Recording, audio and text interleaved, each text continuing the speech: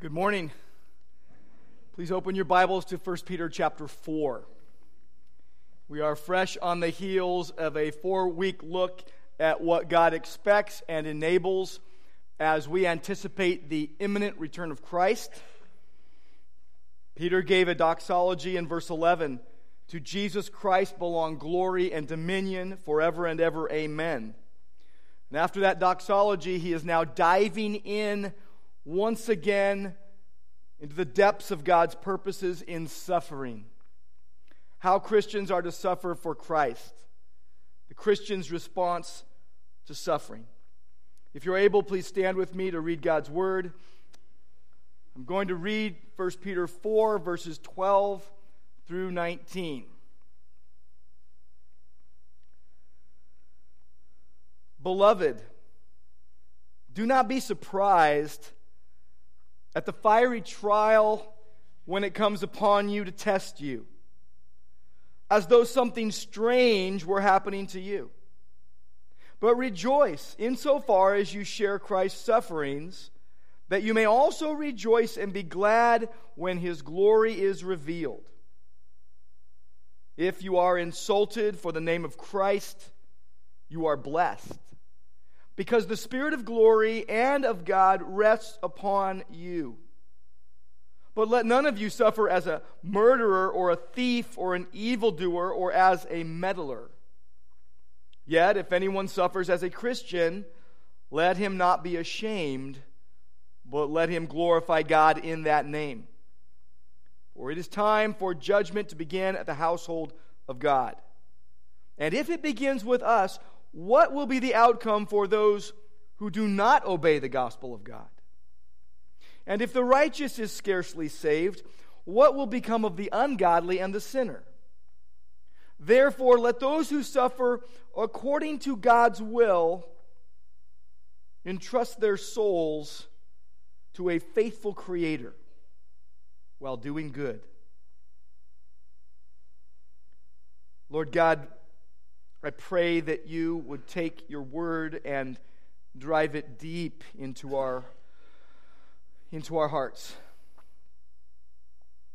That you would use us for your glory. I pray in Christ's name. Amen.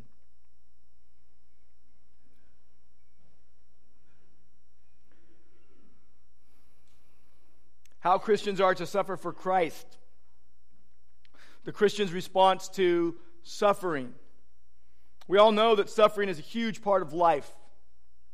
As a Christian, I have experienced, and as a pastor, I have helped people through all kinds of trials.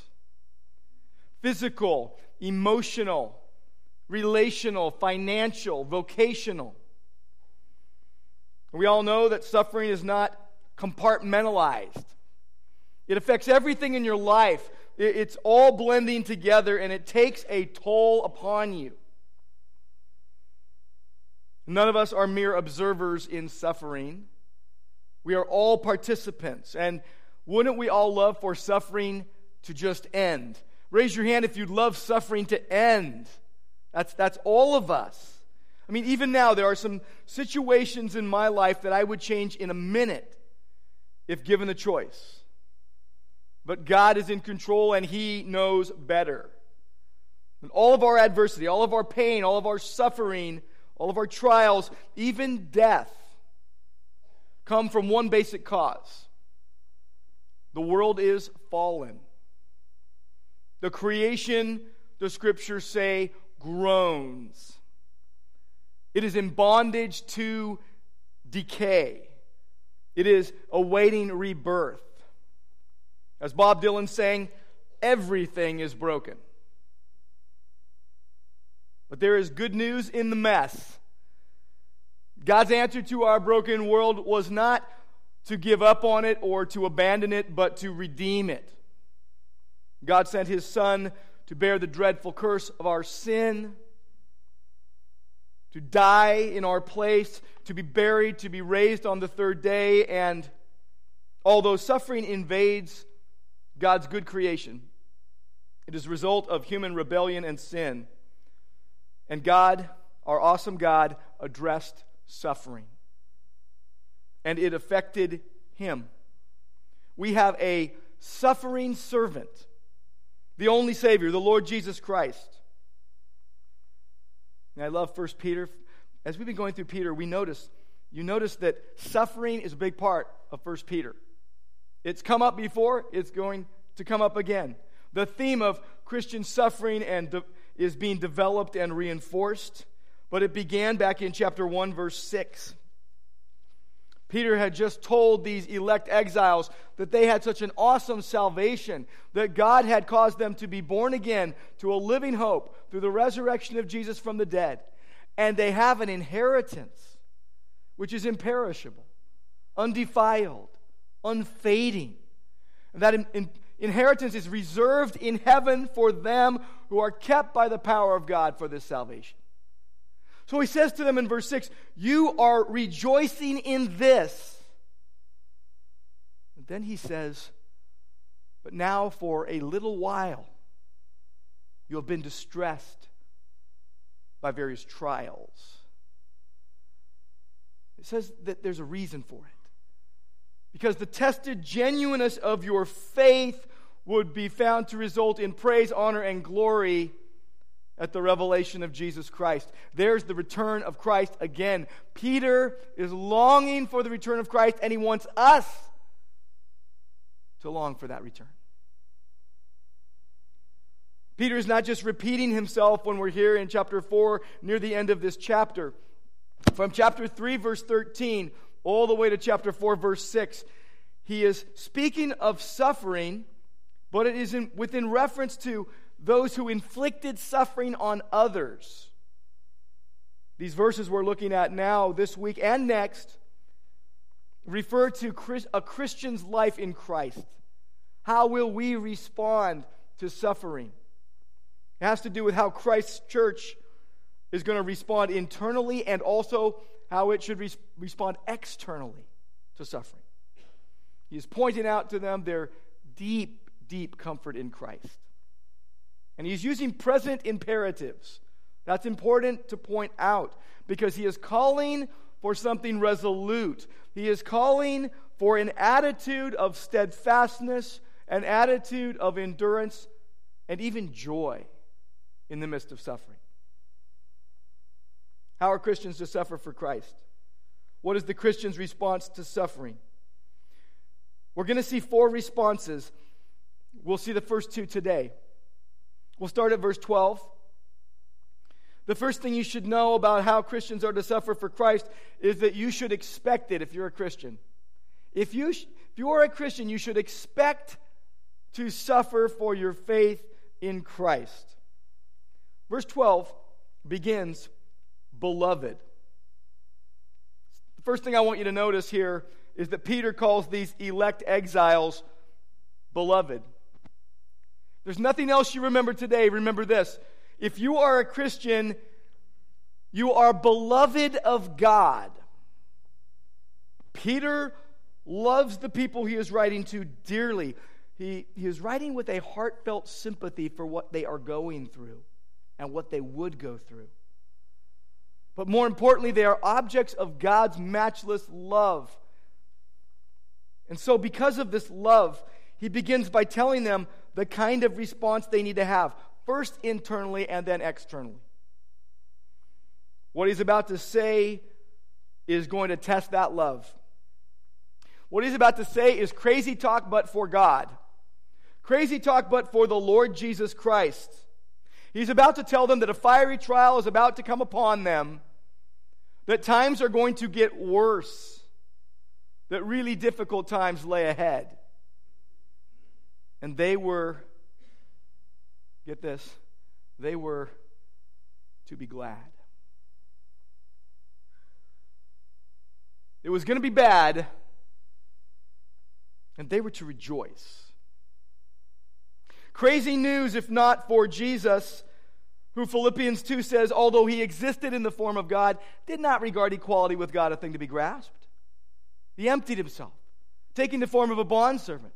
Being found in the likeness of a man, he humbled himself by becoming obedient to the point of death on a cross. Crazy talk if not for Jesus, who Hebrews 12 says is the author and perfecter of our faith, who for the joy set before him endured the cross, despising its shame. Crazy talk if not for Jesus, who died, the righteous for the unrighteous, the just for the unjust, so that he might bring us to God. Believers, expect to suffer for your faith in Christ. Peter says, don't be surprised. Don't think it's strange concerning the fiery trial, literally ordeal, that's going to come upon you. The fiery trial, used in the sense of a purifying, refining fire. Like Job said, when God has tried me, I shall come forth as gold. Don't be surprised. Don't think it's strange when it comes upon you, because there is a purpose. It's to test you. It comes upon you to test you. It's to prove your faith genuine. Don't be surprised. Don't think it's something strange that were happening as if by chance. God has a purpose. Sometime on the night between July 18th and July 19th, AD 64, Rome burned to the ground. Burned for almost a week. You might have heard this before. Rome burned while Nero fiddled. He wanted a new city, so he created a firestorm of epic proportion. The city was filled with tall wooden structures like tenements, like apartments built very closely together. The very dry wood burned fast and for almost a week. And everyone was homeless. And everyone knew that Nero had started the fire. Anytime someone would put out part of the fire, his soldiers would restart it. And everyone knew that Nero had done it, but there was an easy scapegoat: the Christians. Publicly, they were already hated and despised. And Peter wrote this letter shortly after Rome burned. It was the beginnings of some 200 years of persecution of Christians. Don't be surprised, Peter says, at the suffering you will endure. Nero tortured Christians in shockingly evil ways, even using them as torches in his gardens. Imagine, if you can, what it might have been like to be a Christian in the first century, accused of many things. Accused of being a cannibal, immoral, an anarchist, against families, hating people.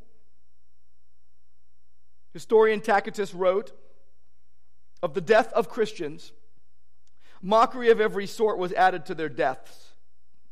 Covered with the skins of beasts, they were torn by dogs and perished. They were nailed to crosses.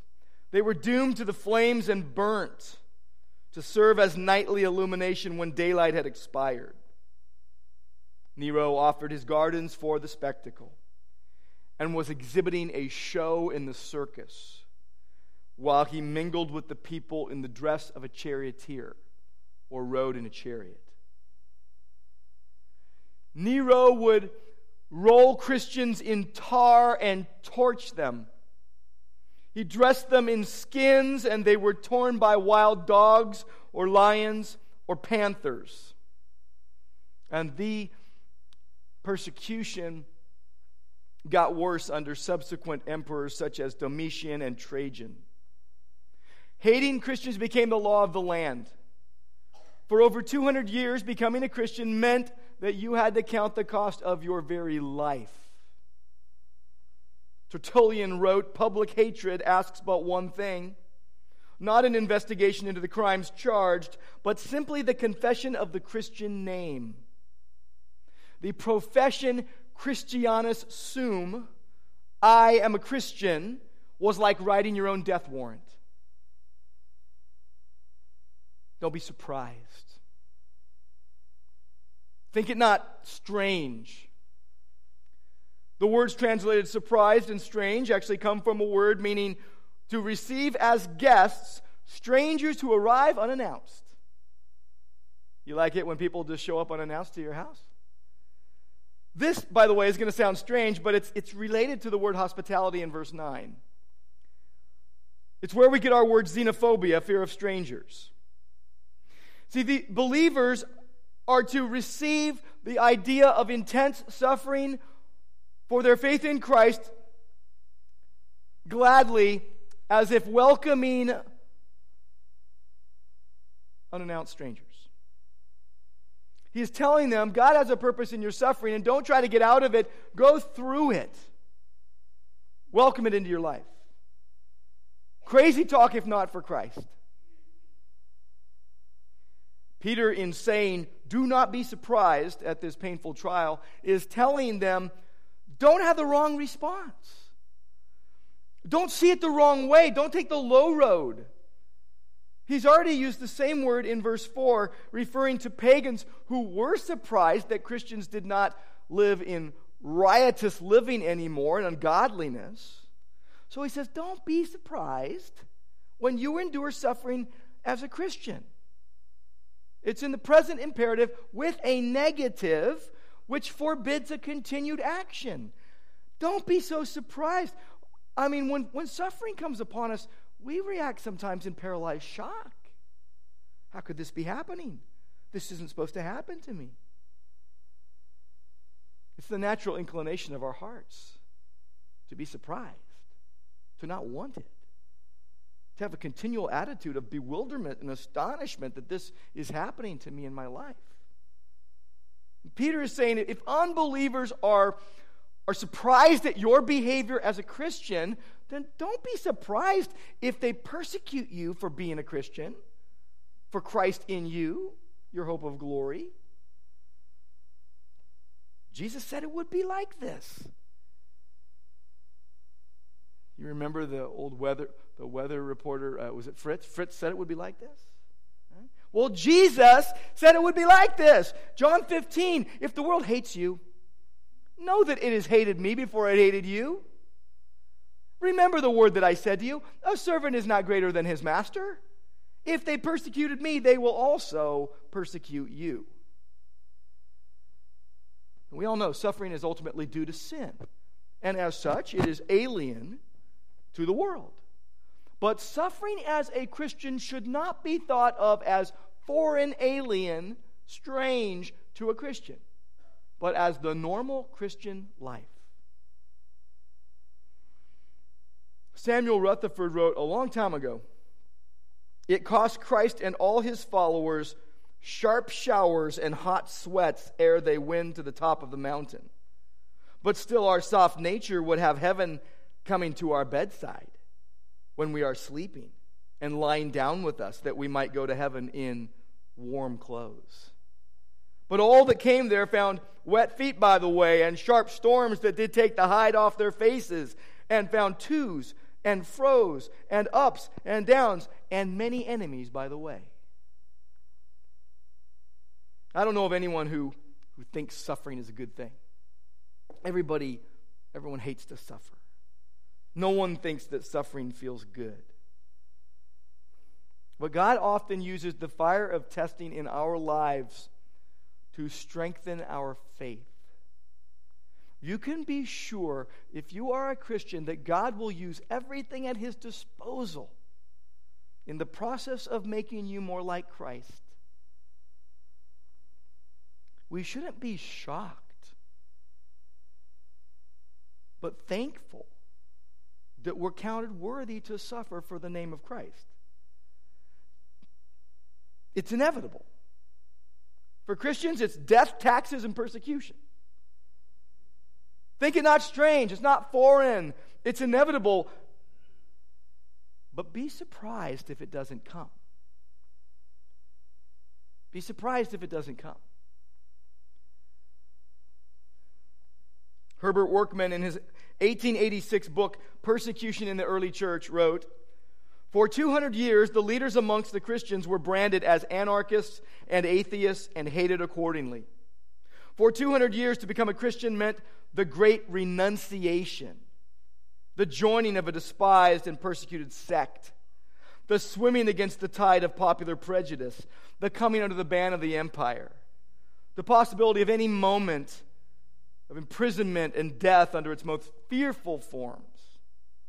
For 200 years, he who would follow Christ must count the cost and be prepared to pay the same with his liberty and life. For 200 years, the mere profession of Christianity was itself a crime. For 200 years, Christianity was the only crime for which there was no forgiveness. In itself, all that was necessary is a title on the back of the condemned. He who made the claim to be a Christian was allowed neither to present apology nor to call in the aid of an advocate.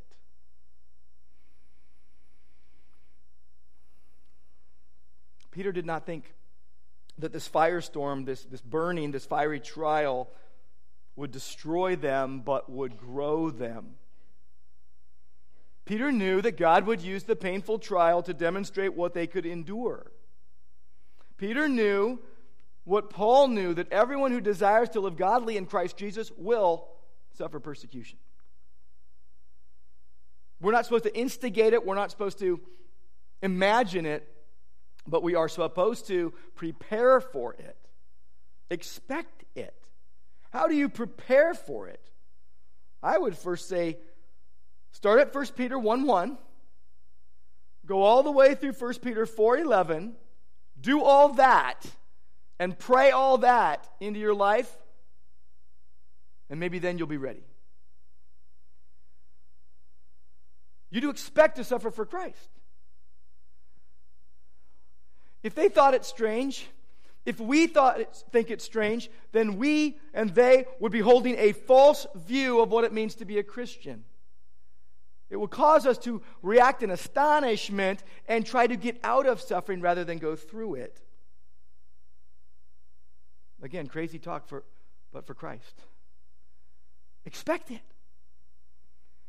And don't just expect it, but also, number 2, rejoice in it.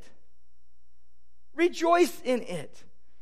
Verse 13, but rejoice, be happy, insofar as you share, literally have fellowship with, like Paul said, I want to know Christ and the power of his resurrection and the fellowship of his sufferings, basically sharing in his sufferings. So be happy, rejoice insofar as you share in Christ's sufferings, so that you will rejoice and be glad when his glory is revealed. There's the return of Christ again. It literally reads this way, that you may rejoice with rejoicing, that you may be glad with gladness, that you would be exuberantly happy, that you would be beside yourself with joy, overjoyed, as you share Christ's sufferings. Verse 14, if you're insulted for the name of Christ, you're blessed. We don't see that as a blessing. If you're insulted for the name of Christ, you're blessed. We see it as curse. But you're blessed because Peter says the Spirit of glory, the Spirit of God rests on you. What does that mean? The word it comes from literally means to take a break, to have an intermission from your work. It's like taking a nap. That's what I'm going to try to get this afternoon. I'm going to get one of those Sunday afternoon naps. They're awesome when they work well. It's like when you wake up well rested after a good night's sleep. What it means is that God's Spirit, when you are insulted for the name of Christ, that God's Spirit is resting on you in such a way that he is going to refresh you, revive you, revitalize you, strengthen you. He's going to renew your strength. He's going to build substance in you. He's going to prepare you for further service for the kingdom.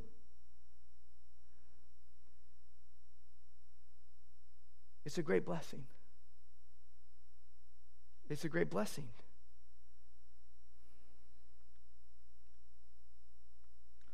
I think it's fair for us to ask, when we're going through suffering and experiencing trials, is it real? Is it imagined?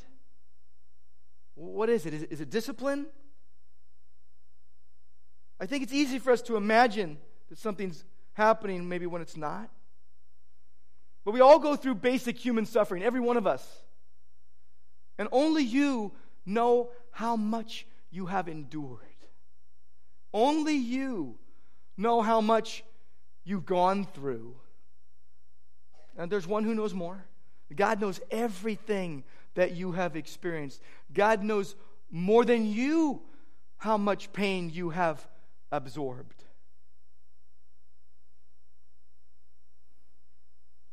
And sometimes I think we call things persecution, but we're not suffering for our faith. God disciplines those whom He loves. Those who belong to Jesus are disciplined, and it's used by God to grow us. Hebrews 12 says, for the moment, all discipline does not seem to be joyful, but sorrowful. But later it yields the peaceful fruit of righteousness to those who've been trained by it. And then there is real persecution, which is a source of joy. It could be that we have only experienced a little bit, or none at all, or a great amount. But it breeds joy. That's why James could say, consider it all joy, my brethren, when you encounter various trials, knowing that the testing of your faith produces endurance. Peter says you're blessed. Like Stephen in Acts chapter 7, dying for his faith, and he looks up into heaven and sees Jesus standing at the right hand of God. Blessed. Like Paul, whose reflections on suffering give us great insight, that God uses suffering to prepare us for glory. Romans 8, I consider that the sufferings of this present time are not worthy to be compared to the glory that will be revealed to us. Our future glory will far outweigh anything we go through here. Our future glory will far overcompensate for everything you have and will absorb. Paul says in 2 Corinthians 4, we don't lose heart. Our outer man is decaying, our inner self is being renewed day by day, because this momentary light affliction. You know what Paul said happened to them? Beaten times without number, without food, without clothing, without shelter. This momentary light affliction is producing for us an eternal weight of glory far beyond all comparison. Nothing will compare to the glory that will be revealed. And we hate to suffer. We hate it. We hate to suffer. But God loves to cause us to rejoice. And He does so through suffering. And you can be sure that God uses everything that happens in your life for His perfect and sovereign and merciful and gracious purposes. Paul Brand, missionary surgeon to India, wrote a book called Pain, the Gift Nobody Wants. He says, I have come to see that pain and pleasure come to us not as opposites, but as twins, strangely joined and intertwined. And then he says, nearly all of my memories of acute happiness, in fact, involve some element of pain or struggle. He tells the story of his mother, as they were missionaries in India who, for the last 20 years of her life, didn't use a mirror.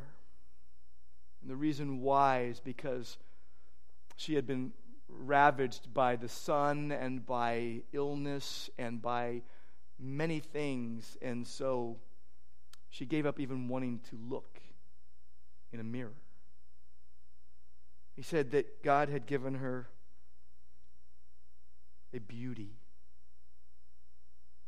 beyond compare. I think sometimes when we suffer, we lose perspective when we start thinking all these things that aren't true.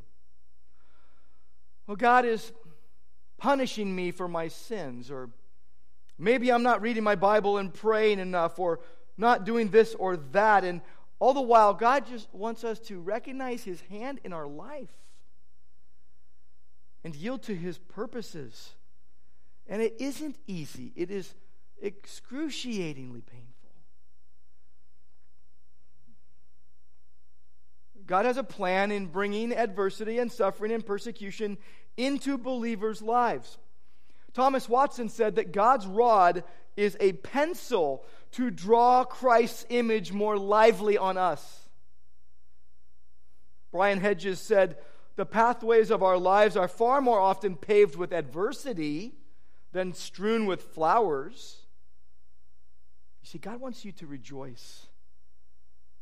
To rejoice that He is growing you up and increasing your usefulness for the kingdom, even if you feel very unusable because of your current condition.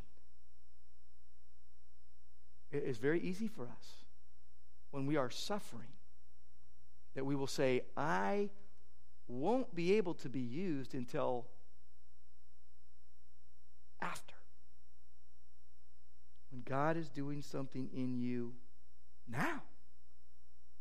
Puritan John Flavel wrote, let a Christian be but 2 or 3 years without an affliction, and he is almost good for nothing. A.W. Tozer said, it's doubtful whether God can use a person greatly until He has hurt him deeply.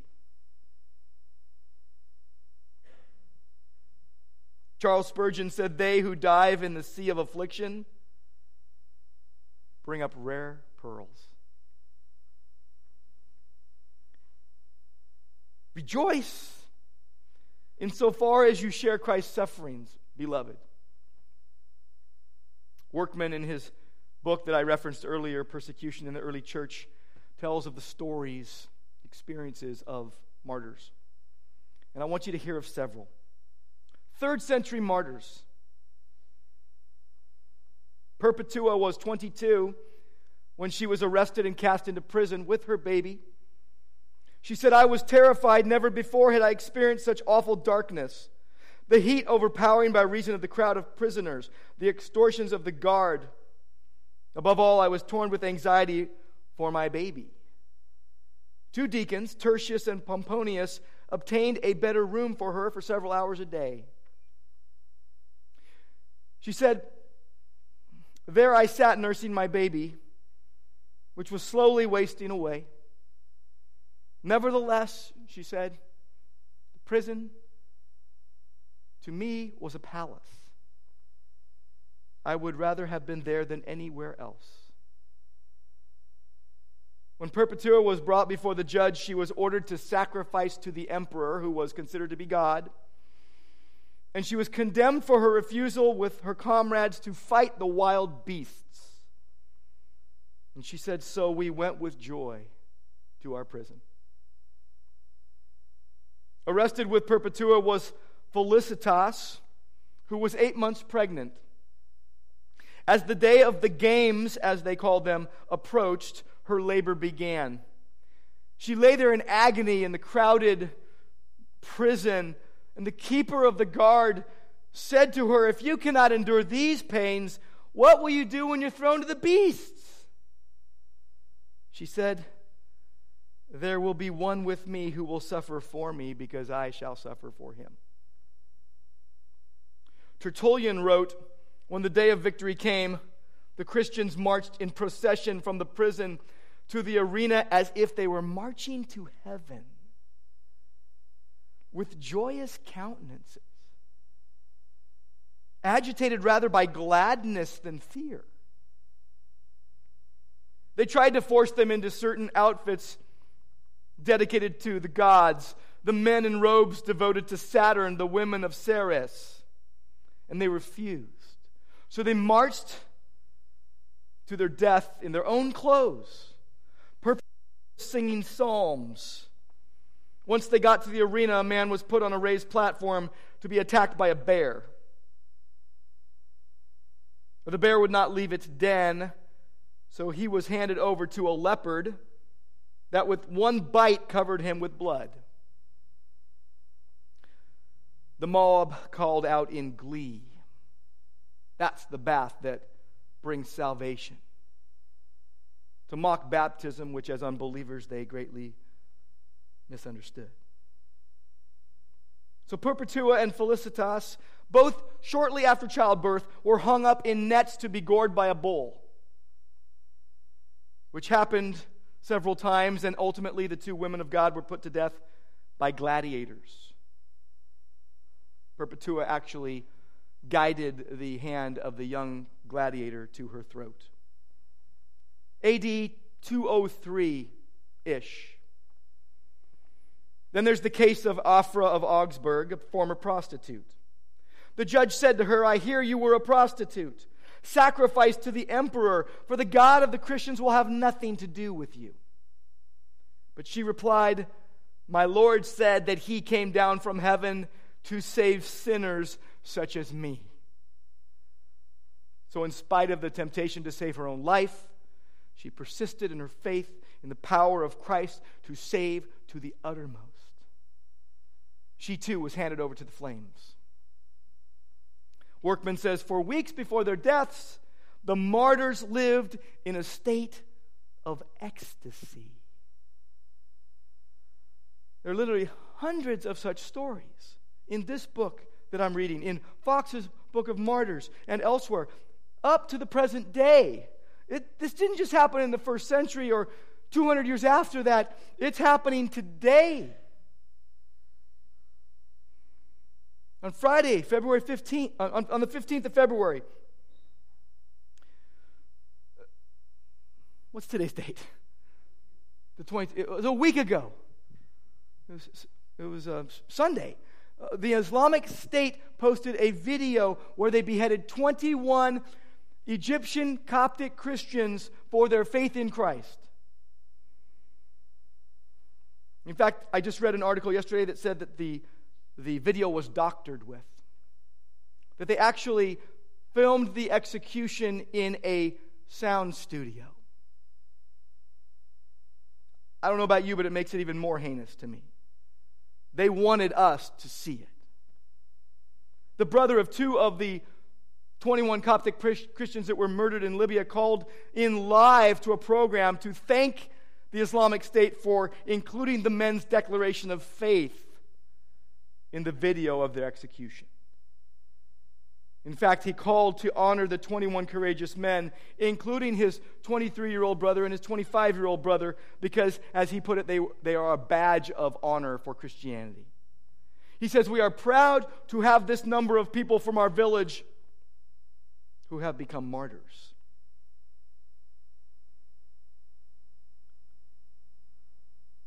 If you are insulted for the name of Christ, you are blessed. The name of Christ. Peter preached, Acts 4, there is no other name given among men by which we must be saved. The apostles, Acts 5, went on their way rejoicing because they had been considered worthy to suffer for the name. Acts 9, Jesus told Ananias, with regard to Paul, I will show him how much he must suffer for my name. The name of Christ offends unbelievers because it stands for who he is and what he did and what he's going to do. Beloved, suffering as a Christian should not be thought of as some foreign, strange thing, but the normal Christian life. We are to be foreign aliens to the world and it to us. And I know you can't always see the love of God and the goodness of God in your trials. But the gospel invites you and I to look beyond those trials to the sacrificial love of our Savior. Milton Vincent wrote, "The gospel is one great permanent circumstance. The one great permanent circumstance in which I live and move. And every hardship in my life is allowed by God only because it serves His gospel purposes in me. When I view my circumstances in this light, I realize that the gospel is not just one piece of good news that fits into my life somewhere along with all the bad. I realize instead that the gospel makes genuinely good news out of every other aspect of my life, including my severest trials. The good news about my trials is that God is forcing them to bow to His gospel purposes and do good to me by improving my character and making me more conformed to the image of Christ."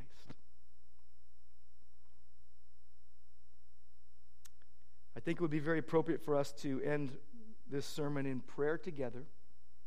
I want to ask you to maybe turn to someone who's near you, and we put some sheets out because I think we should pray for our persecuted family, because our family in Christ is being persecuted right now.